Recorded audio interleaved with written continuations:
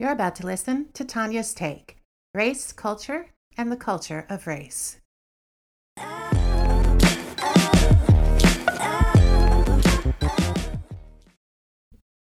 Hey everyone, it's Tanya from Tanya's Take. Happy New Year! Before I jump into the episode today, I want to ask you to please rate, review, subscribe wherever you hear the podcast, and you can follow me at Tanya's Take on Instagram. So Happy New Year, 2023. Hello. Some of my resolutions are to moisturize, walk my dog more, wear more headscarves. As you see, I'm aiming low because I want to meet attainable goals, and that's in the spirit of the conversation I had with the guest that I'm bringing on today. I have two more resolutions I want to share with you. Number one, I upped my reading goal for 2023 to 18. That's up from 15. And also, I have a goal to really shape the podcast into the best version of itself that it can be. And those two goals connect to the guest that I had a great conversation with.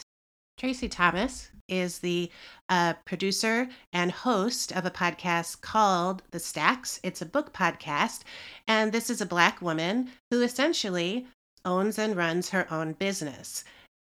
Our conversation today isn't strictly about books or podcasts. It's really about running a business. It's really about following your bliss and seeing the ways in which you can make it a bigger part of your life. You can possibly make it into your income. We talk about those things. We talk about setting small goals. We talk about work-life balance. It's a great conversation. And that's one more goal, which is really on the podcast this year, among many other topics. One of the things I want to do on a regular basis is just have deep dive conversations with folks I think are interesting, fascinating, and inspiring. And that certainly is my guest today. So here's our conversation.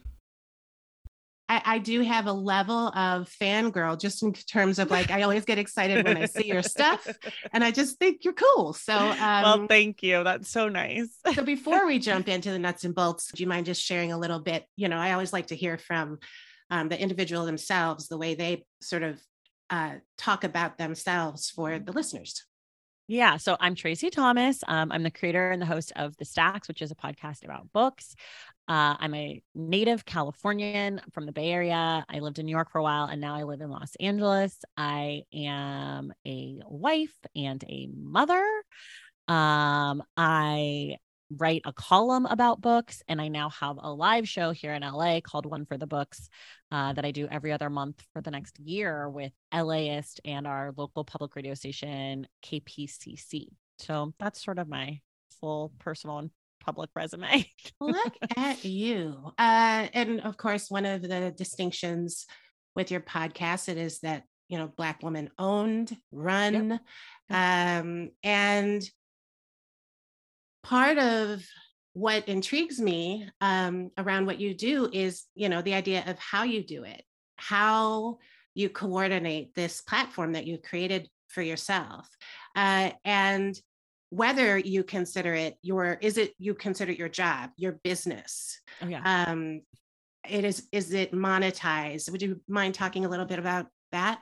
Yeah, it's definitely my job. It's a big job. The show is Black woman run and created because it's run by me, created by me. It's an independent podcast. So I'm not on a network. I was on a network for a while, but I'm not anymore. And it is something that I created because I wanted to talk about books, and I didn't feel like people were talking about the books I wanted to be talking about in the way that I wanted to be talking about them, which is sort of like the sentence I always say, but it doesn't really explain how I want to be talking about books or which books. But I want to be talking about books by Black women and by marginalized people, and also just books about pop culture and current events that aren't by Black people, and just talk about them because I'm a person and I deserve to be able to weigh in on what happened at Waco, Texas, just like all the white guys, So yeah, there is a little bit of yes, I always am interested and curious and reading books by Black folks and folks from other marginalized groups, but also not limiting myself to that because Right. I'm interested in things that are not just created by Black people. And I often find that Black people are limited to only talking about Black things, Mm. which I really despise. I guess Black things sort of in air quotes, because what is a Black thing? I mean, there are definitely Black things, but like Or Black everything is a Black culture. thing. Well, right. But like everything in America is a Black thing in Well, some way or yes. another, Right. because there's a relationship to Blackness that is like integral to America. So anyway, so that's sort of what I like to talk about, all sorts of stuff. And yes, it's a business. Yes, it is monetized. And that is something that has like slowly built over time. I started the Mm-hmm. show in 2018 and it was super not monetized and super not, I mean, it was always a business. When I started it, I opened a bank account. Like I was like, this is a business. I have a business credit card. This is a business. But it wasn't until late 2019, early mid 2020 that it really like felt like I was able to make money with the show. And part of that is because the audience of the show grew a lot because white people discovered Black people and racism in 2020. Right. And then there Yes. was a lot of white guilt. And then there was a lot of white money that was sent my way. And, you know, white journalists who wanted to feature me and white this and white that was like interested in talking about a Black person. And I think, you know, people liked when they came to the show that there was this huge catalog of Black people and people of color talking about their books and not talking about being killed by the police necessarily. Like it wasn't exactly of the moment, but it had this huge catalog, which is just, again, because that's what I'm interested in. Like I didn't foresee So summer many, 2020. so many of the things you have said, I want to dig into. One thing I love that you've said that, before it was making money, you approached it as a business, right? Yeah. And, for anyone out there who's thinking in terms of starting a business, I think sometimes people flip it, right? It's like, oh, an influx of money comes. Now let me scramble and figure out how to make it a business, as opposed to let me sort of invest in me just by starting with something like opening up a bank account, right? Um, and then I just wanted to sort of this idea of, yes, the discovery of racism and Black people in 2020 and the myriad of ways that impacted Black content creators, favorably and unfavorably. I'm glad to see that it brought you a larger audience. When the podcast first started, and it's sort of this kernel of an idea, how did it grow to a point where you are now able to directly interview the authors? I was listening to you on the conversation you had with the Nerdette, and both of you were just sort of swapping back and forth, like how you now have access to these authors. Can you talk a little bit about how that progression happened? Or Yeah, it's such a funny, weird thing, publishing. Basically I started the show talking to people who I knew could talk about books. So my first guest was a friend of mine who was an English teacher, because mm, I wasn't sure I actually knew how to talk about books when I started the show. So I was like, let me bring Dallas on. He'll be able to like lead us through this book club conversation, even if I am floundering. And then my next guest is my now sister-in-law, but was my brother's girlfriend at the time and one of my very best friends. And she was a PhD candidate. Now she's a professor. And I was like, she'll know how to talk about books. right, And then I had a screenwriter and I had all these people that I knew, friends of mine. And I went to right, theater school. So I knew some like, you know, celebrity actor people that I could be like, hey, you have an audience. Will you come on and talk with me yeah, about books? My best friend from college kind of thing. right. And then in summer 2018, I was on Instagram commenting on something and an author commented back to me and was like, oh my God, I love your show. Would love to come on. I was Oh, like, what? Like, surprise. Okay. Yeah. Like when I first started the show, I said to my husband, I was like, it would be awesome if an author would come on this show. Like I legitimately was like, that's like the dream, that I would have an author on the show. And I like wrote yeah, out a whole list of dream guests. Anyways. And then, so Joe Piazza was that author. She came on, we did the show. It was great. And then I learned how to like email with those people's publicists because they had to set everything up. And then I realized I could just email and ask for a book. And then if I asked for the book, I'd have the email for the person. And then I could say, do they want to come on the show? And then I had a relationship with the publicist. And then I have a relationship. so is it, and at that point, did you have a following yet? And did you have to sort of include that information to make it enticing, or? Yeah, I think yes and no. I think with books, publicists know that everything is very niche in the book world. Because I had the Instagram and had a really strong Instagram following, not as big as it is now, but like, 10K or so, that Mm-hmm. was sort of enough to be like, look, 10,000 people follow me Yes. who love books. Your following having grown, but starting around 10K, and that was a number enough to sort of give you opportunities and give you some access. So, I think that it's worth saying in the sense that I think sometimes people talk themselves out of Yes, I um, agree. They shouldn't do things, that. right? You Because shouldn't do that. Like I was still doing the show when I had less than 10,000 followers and didn't ever have an author on. I also Publicist. appreciate just the boldness of like, well, I could just email them and ask, Yes. I mean, Yeah. in a way to sort of pat myself on the back, and in a different sort of context where I was just like, I really enjoy her, find her interesting, would love to talk to her, and emailed you. And, Yeah. you could have never seen it, ignored it, or whatever, or said, yeah, sure. Well, and that's one thing I want to talk to you about, because one of the things that I found so impressive was your scheduler. Oh, it's a tool. So yeah, so Traci has basically, when I reached out on Instagram, she was like, yeah, here's the link, schedule through this platform. And I was like, oh, that's so badass. She has a scheduler like that. And so it sort of leads me, um, you're giving me the impression that you really do everything from booking guests, editing, curating your social media, all of that. No, not anymore. Oh, So good. when I started, I did every single thing by myself. Yeah. When I left Podcast One and Lady Gang Network, I hired an editor. And then in the beginning of 2022, I hired an assistant. But because I'm such a control freak and I started this by myself and I did everything by myself for so long, I still check everything that Lauren and Sure. Christian do. I haven't quite figured out how to let that go, but it's a goal for this year.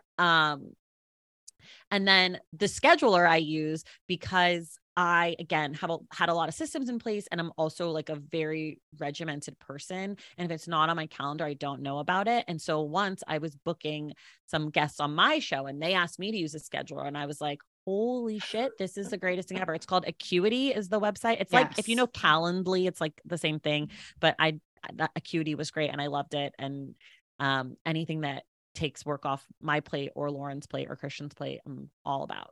So, if you wouldn't mind, and of course you can say no,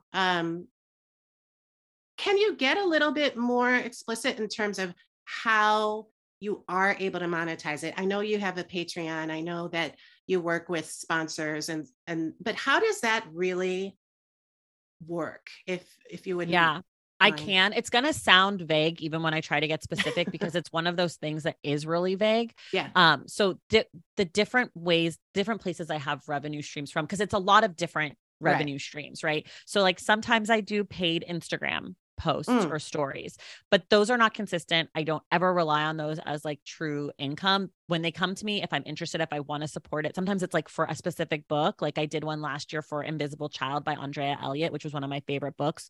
So when they offered it to me, I was like, yes, would love mm-hmm. to be paid to talk about a book I love. Right. Sometimes it's like with a brand that is similar to my interests. So Scribd is an audiobook app. Mm-hmm. So I did something with them because I love audiobooks. Easy. And that just comes to me. I don't have the, as again, by myself, I don't have like the bandwidth to really reach out for a lot of that stuff. So I just don't. And when it comes, it's great. And if it doesn't come, I'm okay without it. Yeah. The Patreon is huge. The Patreon is like, that is my consistent revenue. That's what I know is coming every month. So when I say that like I couldn't make the show without the Patreon, I truly mean that because I budget everything around the Patreon. That's Any amazing. Yeah, anything that comes outside of the Patreon is like put back into the business, but I pay Lauren and Christian out of the Patreon. I pay for hosting. I pay for hosting the podcast out of the Patreon. I pay for everything out of the Patreon. More or less. And then what else is there? Oh, I write a monthly column, so I'm paid for that. Anytime I write something, I get paid for that. I have affiliates, so like if you click my Right. link to buy a book, I make a small amount of money from that. Mm-hmm. So again, not like a consistent revenue stream, Yeah. but all of these not consistent ones sort of add up to be a way that I can pay myself. So I pay everyone else out of the Patreon, but I'm able to sort of pay myself out of the bonus stuff. That's wonderful. What are some of the other ways outside of now having a small staff? Things like the what's it called? Acuity? Did I make that up? Acuity. That's right. What are some of the other ways that you manage your business? How do you keep organized? What is QuickBooks I use? That's yeah. a tool that I use. I have a lot of spreadsheets that I use. Like I said, Lauren and I have a spreadsheet. And I also, here's my other tool, just to keep it really 100% real. I write a real to-do list with actual boxes that I check off next to everything. So I truly use every day, you said? Oh yeah, every day. I just threw out one of these, yellow legal pad with an actual pen and actual paper. Depending on how busy my day is, at the end of the day, I'll go through and set up my one for the next day. I add to it as I go. If I'm out and about, not near my paper, I'll put it in a note. Like I have a to-do note on my phone, but I like to see it in front of me because I like to see like what I'm working through. But that's a real serious tool. That's not an app. It's just old school. Yeah, right. So we'll use a storytelling technique, which is to sort of do a little flashback to when you fell in love with books. Like, would you have you always been that person who's loved books so much? So anybody who knew you would be like, well, of course she's, got a podcast now. Or when did you really sort of kick off your love of reading? So I always read. I read as a kid. I liked books as a kid. Big Roald Dahl kid. Liked Beatrice Potter before that, was into books or whatever. Always read on vacation and that sort of stuff. And then when I went to college in New York, I would read on the subway all the time. So I always was reading, but not like how I read now. Not like I never was reading 100 books a year before I started the show. Right. Everybody, Traci I saw the Instagram where literally, what was it? New Year's Eve that you were reading your 110th book? Yes. I was at 109 and I was like, I just really want to be at 110. So I just like pushed through. That's and hilarious. I did it. So I always read. I don't know. I'm sure there's people in my life, because at different parts of my life, I probably wasn't as big of a reader. When I first moved to LA, part of like the origin story of the podcast is that when I first moved to LA, I stopped reading because I was reading on the subway in New York and in LA, you're not on the subway. And I hadn't really learned about audiobooks. And at the time you still had to like buy them like through iTunes. Right. And like, I was like, this seems like a weird waste of money to me. Didn't understand. And so I set a goal in 2016 to read 12 books in the year. And on December 29th or 30th or whatever, I finished my 12th book. I made my husband throw an actual parade for me. No, but I literally was like, has anyone ever read so many books in their life? Like, clap for me. And then the next year I was like, I'm going to read 13 books. And then that year I just hit a stride. I ended it with 24.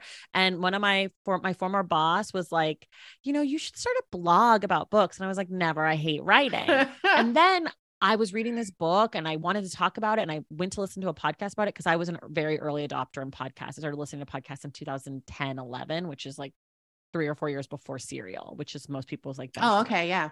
Yeah. Very early adopter. So I went to find a podcast about this book. I couldn't find one that was like interesting. And I was like, oh, I could start a podcast about books. I love podcasts. I love books. Like that would be fun. And right. I have to say, I feel sort of, I don't know. So this past year, I had a goal to read 12 books and was excited for myself about it, but almost felt as if like nobody will be impressed by this. Right. So it's fun to hear you say that like not that long ago, that was a sort of reasonable number for you to start at. I've kicked it up to I'm sorry. It wasn't 12 books. It was 15. So I did actually slightly over 15. And then this year I've bumped it up to 18 and I'm already sort of cooking with gas. So I'm sure it'll be much more than that.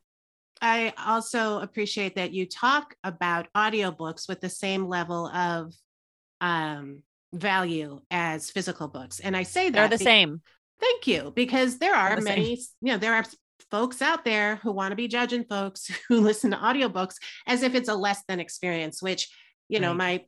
my work being around diversity, equity, and inclusion is totally ableist, and exclusionary. And I I appreciate that, you go between either one and count the audiobooks the same that you count the physical books. Yes. And yeah, have you It's the same encountered information. that Yes, I get it bias? all Yeah. the time. Yeah. I was fighting with a stranger on Twitter last week on New Year's Day. I was literally like, or this weekend, I was like, I am fighting with a stranger on Twitter over audiobooks. And you know what? This is the hill I will fucking die on.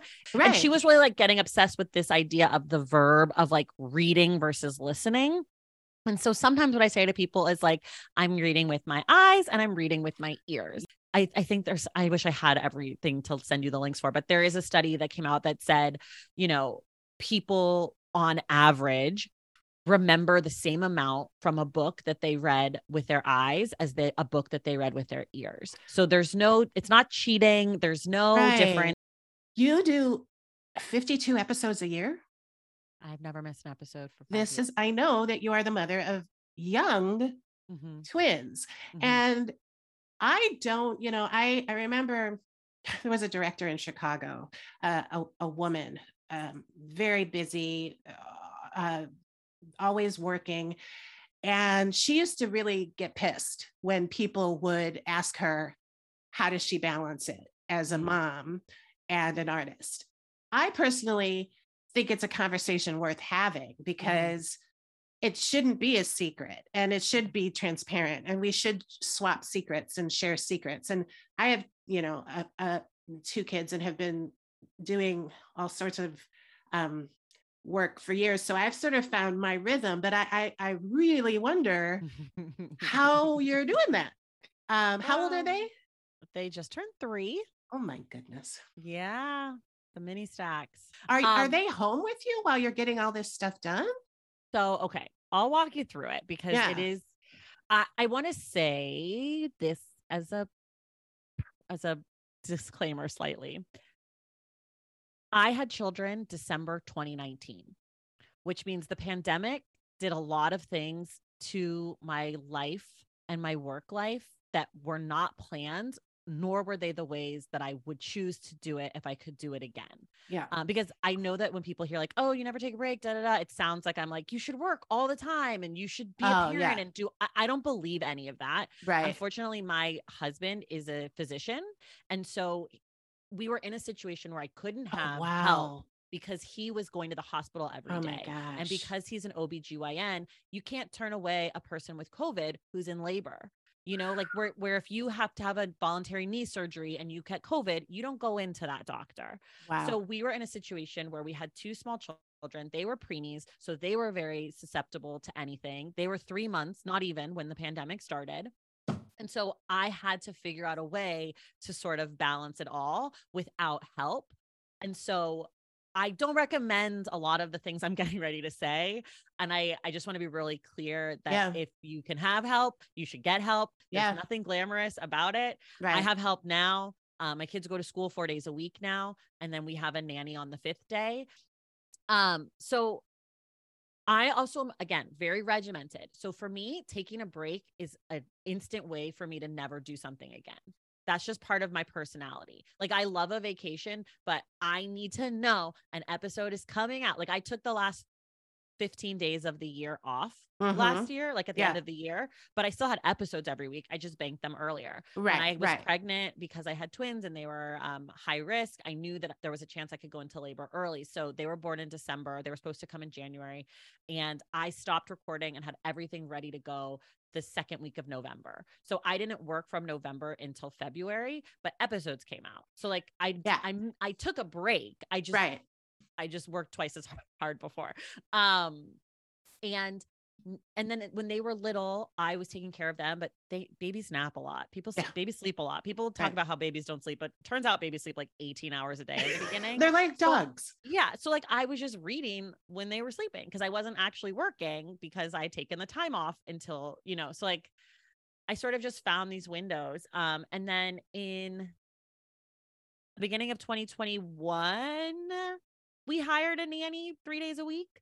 So then I would work just 3 days a week. Yeah. I would work a lot. And then I worked on the weekends and I would work at nights. And like when Mr. Sachs would come home, he would be with the boys.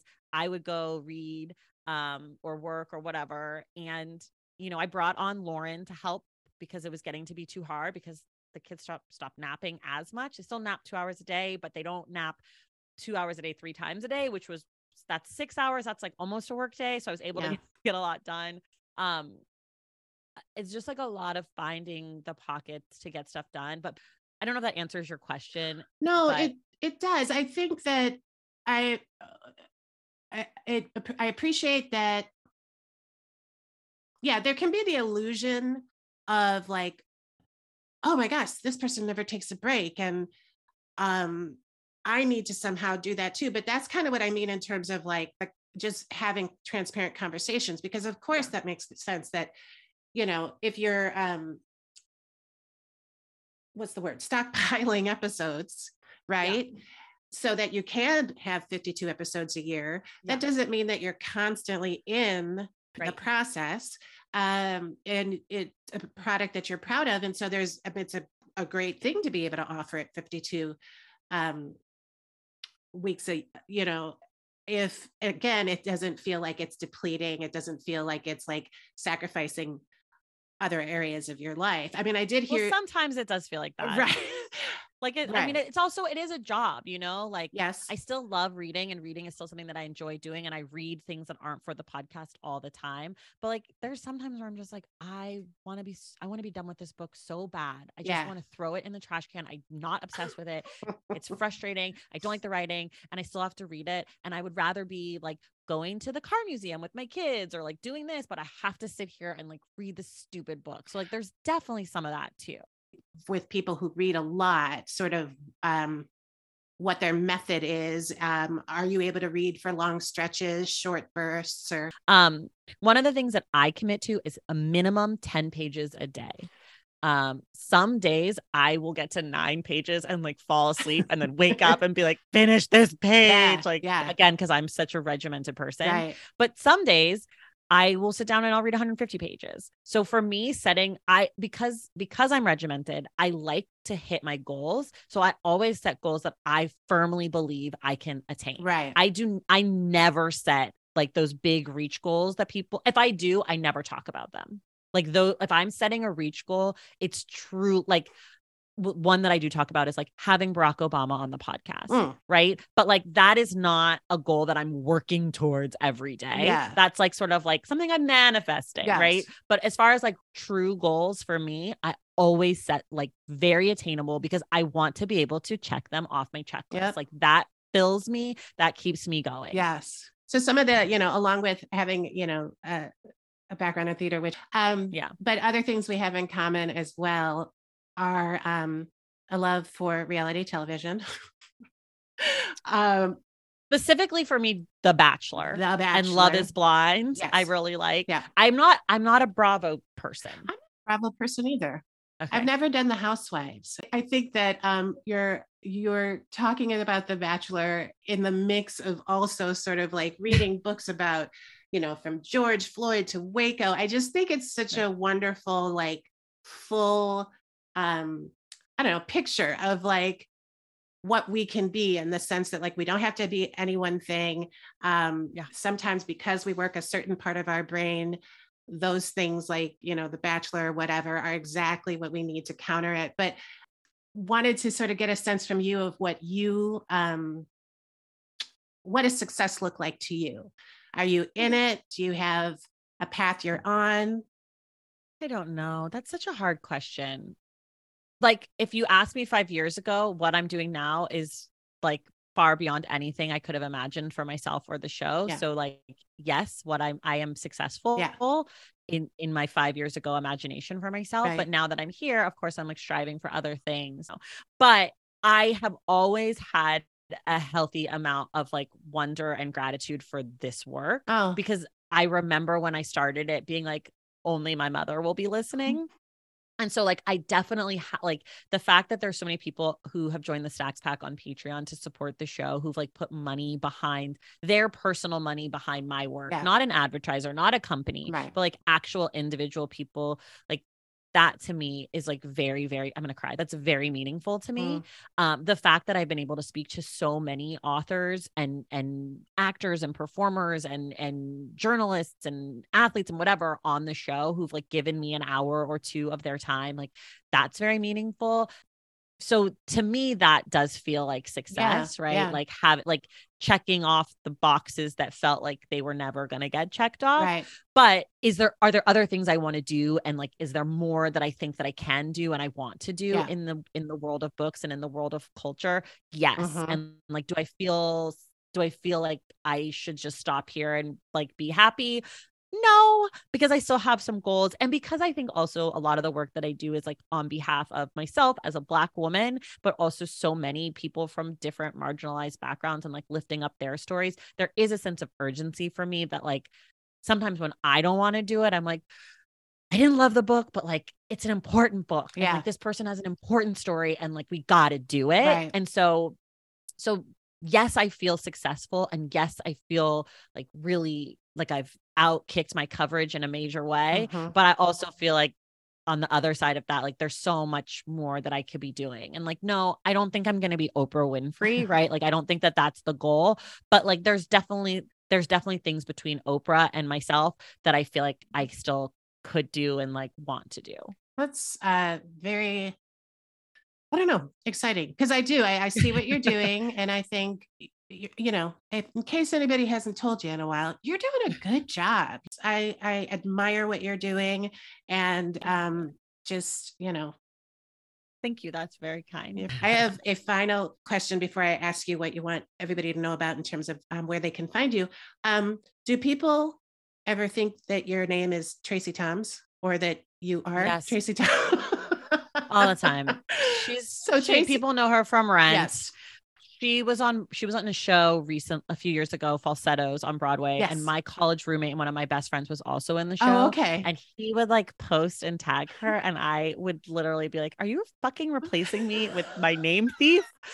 That is real close. Where can people find you? What do you have coming up? What do you want people to know? I have a show every Wednesday. It's called The Stacks. Every Wednesday, every single Wednesday since 2018. You can get it wherever you get your podcast, Apple Podcast, Spotify, blah, blah, blah. The website is thestackspodcast.com. Instagram, that's at the Stacks Pod. I am on Twitter at the Stacks Pod _. And if you're in the LA area, I have a live show every other month from now until September 2023. And the first one of this year is January 18th, which is next Wednesday. I don't know if will this be up by then? Yes, it should be. Yes. I can't thank you enough for taking your time to talk to me and for taking the leap since you had no idea who I was.